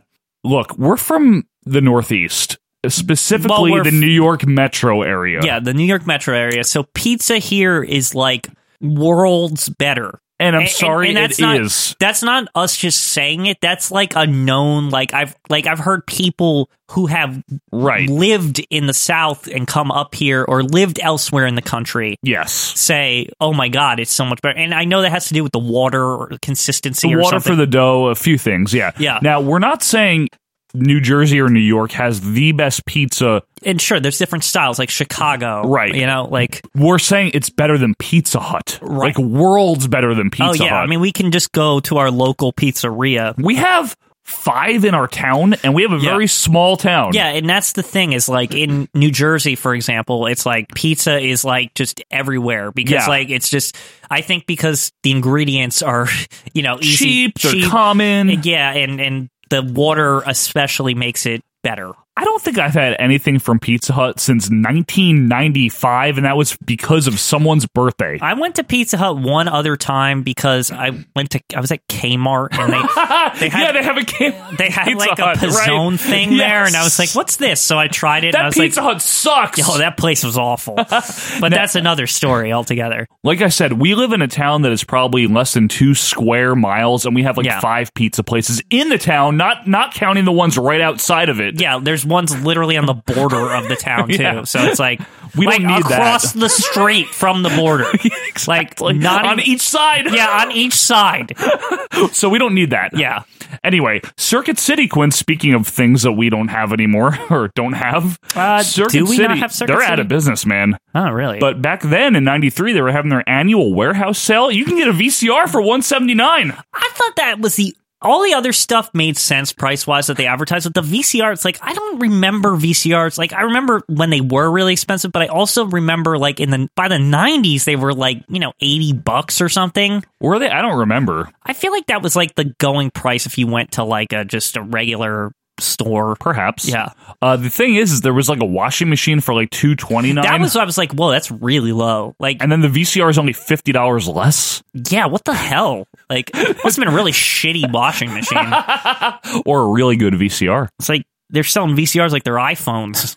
Like, so we get a clip for Action 5 News. Yeah. Or Action News 5. They've got all the news. They've got all the news. Yeah. And then the manager of the Moondogs. The Moondogs? The Moondogs! We're talking about the Moondogs They're now? there. Yep. Okay. His name is Richard Lee. They're like 1,000 years old at this point, by the way. They need to be put down. They're not even here, luckily. They're 1,000 in human years, let alone dog years. Oh, dog years, they're like 7,000 years old. And their manager is Richard Lee. He has a green baseball cap, and Quinn, you noted he's like fake Paulie Dangerously. Yeah, he really is. He's got the Paulie style of hat, that higher hat thing. your pet peeve? Yeah. The high hat? Yeah, why just wear it on your fucking head? Yeah, he's just fake Paulie Dangerously. He says the Moondogs are at the gym. Really? Yeah. They don't look like they go to the gym. And then I don't know if they can lift anything with their bones are like falling apart. They usually chew on their bones, but jeez. Yeah. We get more because the show needed this. More Mike samples of Burt Prentice. Yeah, what the fuck? Everyone's like reused like 14 times on this show. There's like 3 people on the show. Yeah. I swear.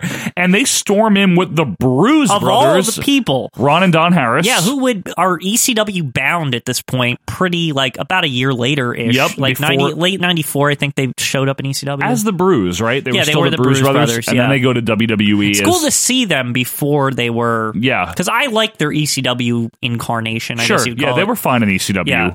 So they storm in, they beat Lee, fake Paulie, with chairs, some wussy-ass chair shots in the ring. Yeah, but I mean, I don't know if this guy was a wrestler or he was just a personality. He was an idiot. They beat him up. Finally King! Yeah. And Jeff Jarrett make the save. Jeff Jarrett has the big baby face. This is weird to me. King and Jarrett are both face. Yeah, and King's already in the WWF. He had just debuted a few weeks earlier. As a big fucking heel. That's right. There was it's weird to see King like... There was this kind of dichotomy here going on where King was a heel in WWF, and mainly he flipped back and forth in Memphis. I always thought of King in Memphis, like once he went to WWF, even by 93, like it was like his hobby. Like, it was like this weird other promotion. He was kind of there almost all the time. Yeah, he was. He was only in WWF, like, when he needed to be. Yeah, well, in the early parts. In the early parts. He was until about 97, 98. I feel like King during the week would go do his He did his Memphis WWF shit. Yeah, because he did his WWF voiceovers that he needed to do. What was Vince's thinking? Did he just not have a problem with them because they weren't real competition? He had a talent exchange with them. That's how they got Jeff Jarrett. Right. That's how they got... Probably Brian Christopher, right? Yeah. Well, I mean, why would they want him? But that was probably because of King. But yeah, they had a talent exchange, and it worked. It was okay. Yeah. They used to send, like, Randy Savage went down to Memphis sometimes. They and probably got... Well, Jack Lang went to WCW before that's not related. Coco Beware went down there. Yeah. So it was a nice little thing. Okay. So Mike Samples Quinn is dressed like IRS. He's got suspenders and everything. I'm not impressed by him or Burt Prentice, obviously. I don't know why they're like featured. They suck. They're really bad. So we go back to commercial yet again, and it's more of the Greg's Red Tag sales. Right. Same damn commercial. Then a trailer, Quinn, for a movie that I think is underappreciated. I've seen it. You've seen it. Alive. Alive, yeah. Controversial for its eating people scenes, but I mean, it's about a team of a rugby team in the 70s that got stranded in the Andes. Their in a plane crashed, and they a bunch of people lived through it, and they had to make it out of the Andes in the middle of the winter. Yep, and they had to eat. Yeah. the people that they died. had to eat the people because they were literally starving. Yep. Like so. And it is a true story. Yeah, it's a true story, Michael. Royal Discount Furniture. Want an ugly bedroom set? How about a mattress that somebody peed on? That girl, like, no, what's funny is there's this girl on the mattress and she's like sitting on it all seductively, and it's like a pea mattress, like pea yellow there's mattress. There's like no cover, no sheets on the mattress. Right. And I don't remember 90s furniture looking so shitty. It was bad looking. Yeah. Then we get some Toyota dealership commercial. Who cares? With a Tercel in the background. A 92 Tercel, I believe, yeah. Then Sammy's Men's Shop, like, yeah, I'd go there. Yep. And then Inside Edition with the secrets of Elvis and Colonel Parker. The best part was there was like a guy, like, he's like at the Elvis mansion or whatever, like in the commercial, and he's got like his foot up like Captain Morgan, like being like, I'm going to tell you about Elvis. Like Captain Morgan. Yeah, he did. He had that foot up like Captain Morgan thing. He did. You're right. I can't lie. Yeah. So we come back and we get Jeff Jarrett versus J.D. Wolf. Who cares? What a name.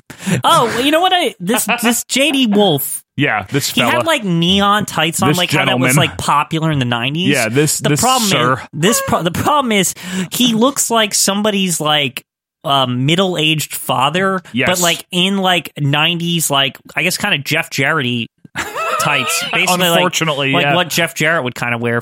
And he's fighting Jeff Jarrett. So it's like that episode of Full House where Danny tries to sing in Jesse's band. He tries to sing My Generation. Was this when he was in the Rippers or in the Hot Monkey Puppets? Oh, this is the Rippers era. This is like 91. Okay.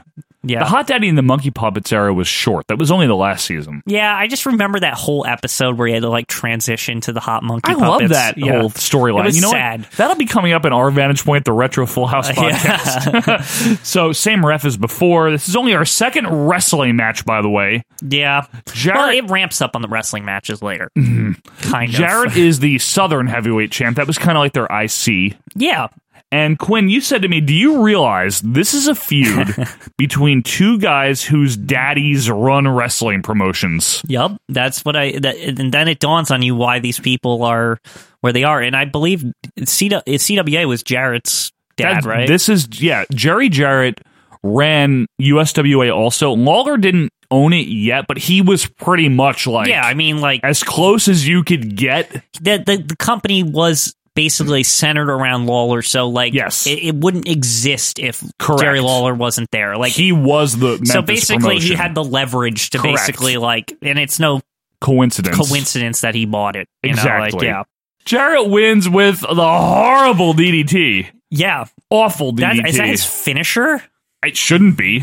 I thought it was the figure four. So no, that was later. Yeah. So the announcer, Dave Brown, references PWI Weekly. That was kind of PWI's answer to the Wrestling Observer, like the weekly newsletter. Okay, I didn't know if when he said that, I didn't ask you at the time, but I didn't know that was official PWI. I thought that was like something they just made up. No. PWI Weekly was their newsletter that came out weekly, and it was kind of to combat Meltzer. The WON. Yeah. That's probably didn't work because they talk about kayfabe in there. Exactly. No, they didn't. They broke kayfabe in it. Oh, they did. Okay. Yeah, they broke kayfabe. They would talk about contracts and things like that. But I don't blame them for giving it a shot. Yeah, and trying That's to like. Fine. Why not? Don't call them the Aftermags. Don't call them the Aftermags. Yeah. Don't call them the Aftermags. All right. So Jarrett sounds so much more Southern than I remember him ever sounding in this promo. Here. You think I didn't notice it that much? I've quit, Dave. I've quit. I'm so out of breath, Dave. It's an awful promo, too. He's like stuttering and stammering. Oh, well, there was that part. I did see. I mean, that was bad. It looks like Jarrett's I don't know how green Jarrett was at this point, but he seems green. He was greener than an unripened banana. Thank you. Thank you very much. That's a good one. So who interrupts, Quinn? Lauren Davenport. Lauren Davenport. God. Is it Lauren or Laura? Does it matter? Yeah, I don't even know anymore. But now, does any interview not get interrupted on the show? Again, what is this, Raw? Yeah. Again, I ask, why does she dress like this? I don't understand it. Folks, she's got like the blue dress on. It's like the stereotypical white-haired Barbara Bush, like the First Lady dress. But here's the thing. It's like the dress would be fine, but she has that white it's like a tissue or something like that, like Barbara Bush would wear. Exactly. It's so weird. Like for a young woman, it makes no sense. It doesn't make sense. And I instinctively thought it was the gimmick, like that, but it wasn't even that. No, like, it's just the way it worked out, I guess. Yeah, right? I was really confused. So she tries to be Jarrett's valet now, and of course he's not having it. And I just have to mention, Quinn, she has Rockin' Robin hair. And this was the point where we look at each other and we're like, wait a second, is that Rockin' Robin? And we looked and it isn't. It's not. It's unfortunate that it isn't, because I thought that would actually be funnier if it was Rockin' Robin. If that was Rockin' Robin. Yeah. I love the announcers. They're really good at just dealing with this. They do it in a way where they're professional. Yeah. Quinn's reading the next note, so I might as well say it. We go to commercial and we get more of Greg's bullshit sale. Yeah. I'm sorry, folks. I read the note ahead. I lost my shit because I don't see the notes Joe writes down. Yeah, he kind of takes the notes and notes what I say and stuff like that. Yeah, Quinn sees them once we do the review. A little behind the scenes. Yeah, but, so I broke kayfabe there. That's sorry. fine. It's fine. You were like PWI Weekly, breaking kayfabe. Then we get Leave Auto Parts. Yeah, leave me alone. But it's good. It's good for when you need your bucket seat for your 1980 Capri. Could this be any more Memphis right now? Yeah. Do you have a bucket seat for my 1980 Capri? This is the one, right, where the guy at the end talks. Like, there's like every stereotype in the world of the people working in the place, and then like at the very end, it's like the most southern fucking shit ever.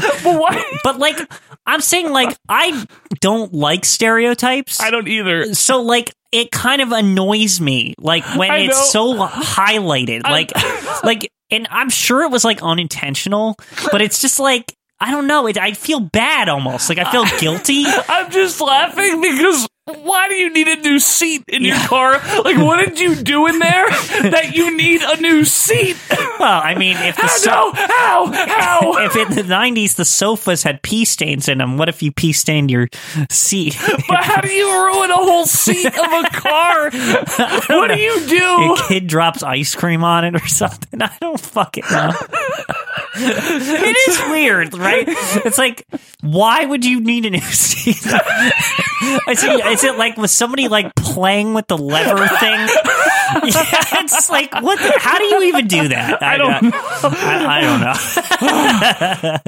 So Quinn, you say this reminds me of a weird time in the 90s where everything seemed cheap. I don't know why. Like, I thought of this. Like, I just thought of like watching like shitty TV commercials like in my dad's house, and like everything just, there was like this cheapness about some of these local ads back then, and this like captured it perfectly. Now, as you're saying this to me, a commercial for Renttronics comes on. It's where you can rent for like $4 a month. Yeah, it's like your fucking toaster oven and shit. It's really. I'm sorry. Yeah, I I'm understand. sorry, folks. Yeah, I'm sorry, but it's funny. It is ironic. Let's put it that way. It's old. It's a different time, but it's funny. Yeah, but it's weird. Yeah. All right. Yeah. So on Friday, January 22nd, the Moondog Battle Royal. What the fuck is that? Like, what are they going to fight on the moon with dogs in the ring? Like, I know there's the moon, and the Moondogs are going to be like floating. Like, what the fuck is a Moondog Battle Royal? I don't know, Quinn, but tickets are available at Furniture World. Yeah, that was the best part. Tickets available at Furniture World. May I ask why? Is this match going to take place at Furniture World? Like, it didn't say. It's like WWE NXT, tickets available at Sears. Yeah, tickets available at Macy's. Like Macy's. Yeah, what the fuck? So we get a slew of on-screen graphics here just showing matches for upcoming cards. And at one point, we have some people over at the time. One of our friends walks in and he's like, why are they not showing anything? Like, what are you watching? I agree with that statement. It was like nonstop promos. Anyway, we finally get something with King, and we get highlights of a match with King versus Mike Miller.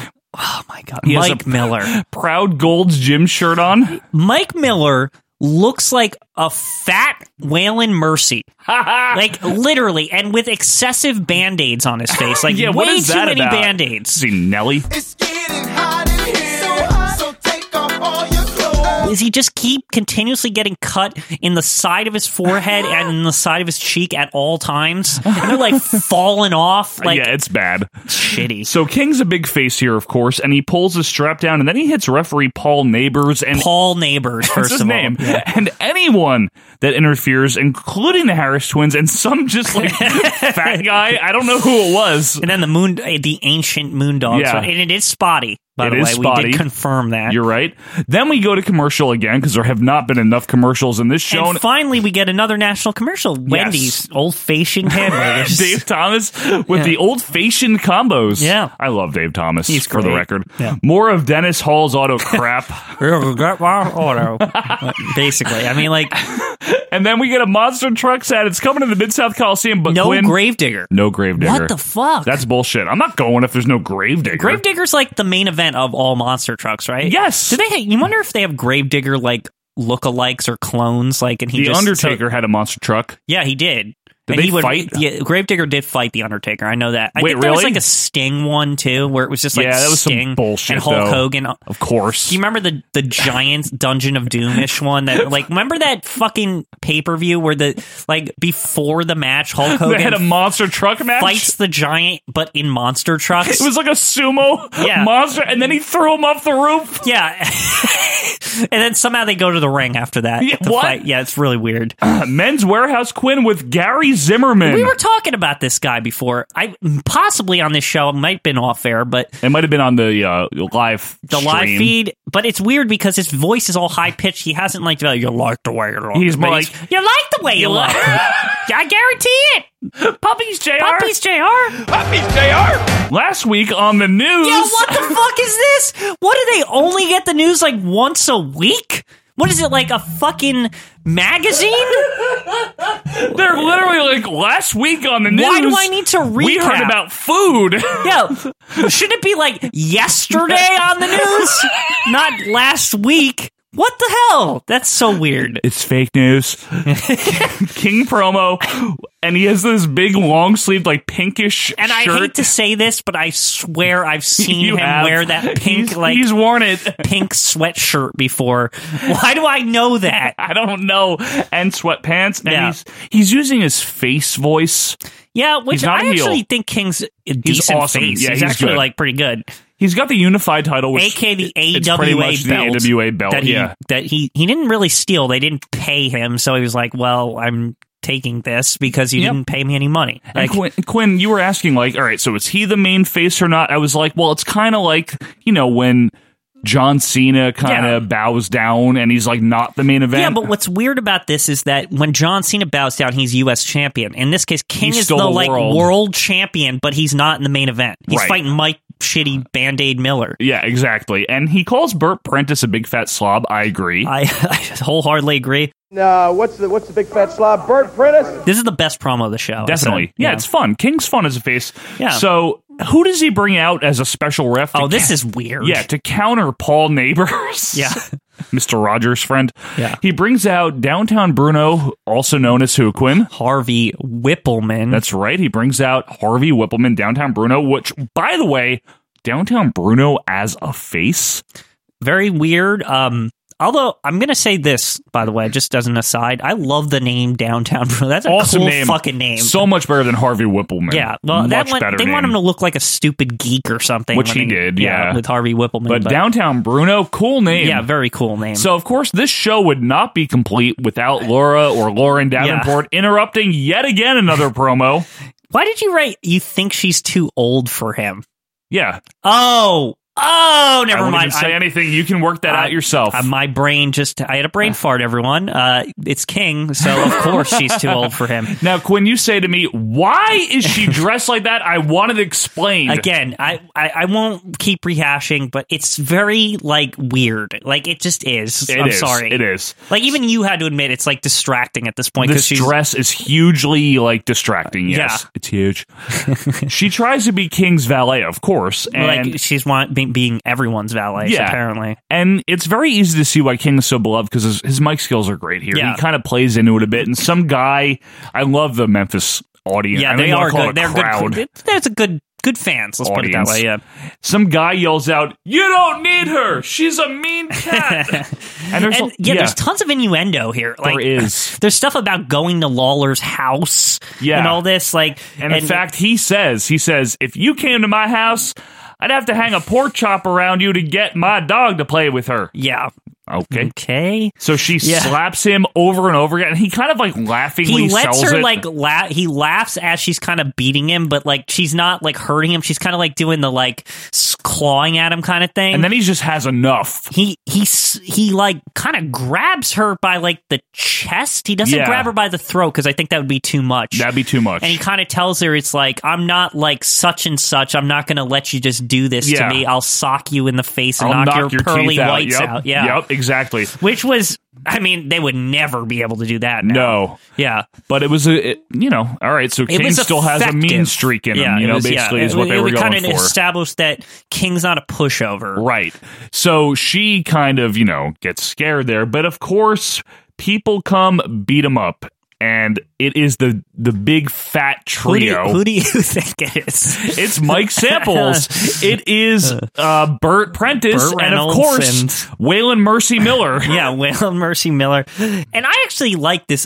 We'll go into it later, but I really kind of starting to like this Mike Miller character for some reason. Yeah, he grew on me as the show went on. Yeah. Jarrett and company make the save. Now, the best thing, one of the announcers, I think it was Dave Brown, says, wants Samples and Prentice to get out of here because we've seen enough of them already. The biggest, most truthful statement in this entire show. And he's right. Yeah, he's totally right. Lauren Davenport is still out there. Now she stands next to Mike Miller as he cuts a pretty nondescript promo. Yeah, but I kind of, this is where I start liking him. Yeah. Didn't I say to you, he's like, I kind of like this guy. Yeah. And then I had commented, he just seems like an angry dude that would like your weird neighbor, comically slam open his door, and fucking be like, get the fuck off my lawn, I'm gonna fucking kill you.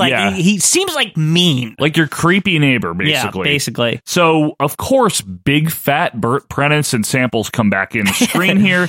Dave Brown tells Prentice, "Will you stop it?" I'm not. Yeah, that really happened. He's funny. Has a gorilla-ism. He's in bed with Miss Texas probably at this very minute. Stop that. The camera guy cuts away. This is fucking weird. To an awkward scene of Miller and Davenport. They're making out or something, and necking. They're necking.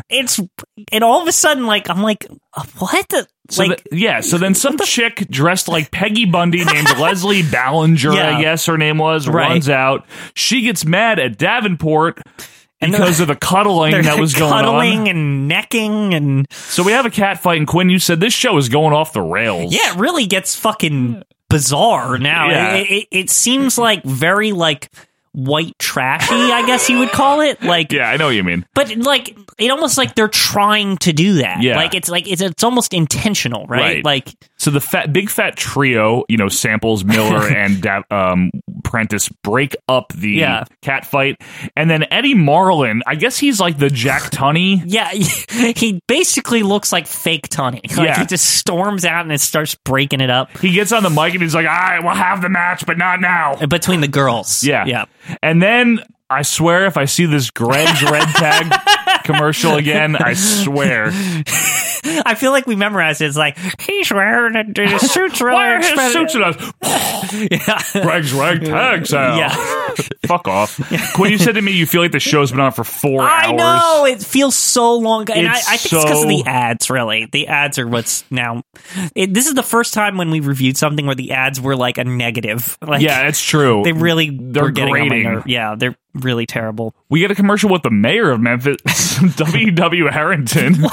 That's fake. There's no way that's his name. What is it? W.B. Mason? That's a weird fucking name, no? And he tells everyone to get a degree. Yeah. And then, this is the weirdest commercial. Leave It to Snowbird. It's a Beaver Cleaver parody, a Leave It to Beaver parody. With puppets. About how, you need to watch the weather so you know that you don't have to go to school. And then it cuts to Dave Brown, the announcer, in a chair. In black and white. The announcer on this show. Yes, but in the commercial, and he's like, "You need to watch this." And it's for even your school here's closings. the thing: it's even more apparent that it. Like I thought at first, I said, "Is that him?" And then literally the next cuts out of commercial to Dave Brown and like the other guy, and we're like, "Yep, that's him." Holy shit! So I looked it up, and because I didn't know this, maybe you folks did. He was actually a meteorologist for this channel, and that gets highlighted a bit, like in a minute. We'll get to that in one sec. But he was a meteorologist for this channel, and he also happened to be a wrestling announcer, and he's a damn good announcer. He's pretty fucking awesome, actually. He's fun. Yeah. So anyway, we get a the tag champs. Yeah, the Bruise Brothers versus I don't even care. They didn't say their names. This match is like literally like a second. Yeah, they win with the power bomb. Corey Macklin says, "Get out of here!" Yeah, because they're like beating the shit out of these guys like all over the place, right? Yeah, so it's just like enough already with basically enough with the heels. Yeah, just get out of here. Memphis heels. Yeah, so they beat down these jobbers with the help from samples. Again, with the samples. Yes. And Dave Brown says, just get out of the studio. That's why this guy's awesome. He's seriously, Dave Brown is awesome, Now, Quinn. here's the cool thing, and I don't think he put it in the notes. What? One of the jobbers that got, like, messed up by the Bruise Brothers, he's like, the table got turned over that they're on or whatever. Right. And, like, the guy's, like, laying in the upside-down table, and Dave Brown's, like, pointing at him, and you had noted at the time before you found out he was a meteorologist, he's like pointing at him like a meteorologist. Yeah, like he's doing the weather. That's like why it was so awesome that after we watched and you found out he was a meteorologist, I was like, holy shit, that's awesome. It's true. He's like, you got this guy like laying there like half dead, and Dave Brown's like, this guy over here needs help. And he's like gesturing like a meteorologist would gesture to like, Nashville, oh, you're gonna have a cold front here. He's like, oh, this guy's dead. So then basically we would just run down the cards again with the on-screen graphics. Like endlessly. It's like 5 minutes we of this skipped to it because we already knew it, and that's it. And the total wrestling time, I don't know, 37 seconds. Yeah, basically. It was here's the thing, Quinn. Yeah.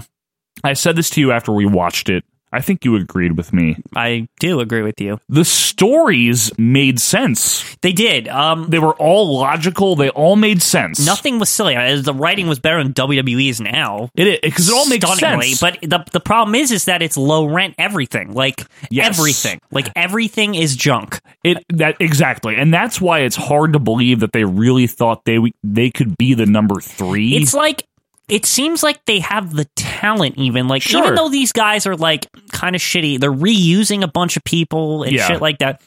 But that's fine. I mean, it seems like everyone's multifaceted. They can hang. It felt like everyone could talk except, like, Jeff Jarrett. He was awful. Yeah, it's Memphis. Here's what I took away from it. On the wrestling end, it reminded me very much of like Worldwide or one of those Cindy's where it's not about the wrestling, it's about the storyline. Yeah, because they're advancing the story to get you in the house show. To get you in the house show, exactly. Because there's no pay-per-view in USWA. I think, overall okay. It made sense. It's part of a larger storyline that we don't know the context of. Right. It's in the midst of some stuff that was going on. The wrestling, like I said, whatever. But, I will say, go ahead. another point I wanted to make, I will say the show seems to be ahead of its time as far as highlighting women. So, like, it's interesting. Like, you know the thing that I like the most about all the promos, Quinn? And I really genuinely mean this. They weren't scripted.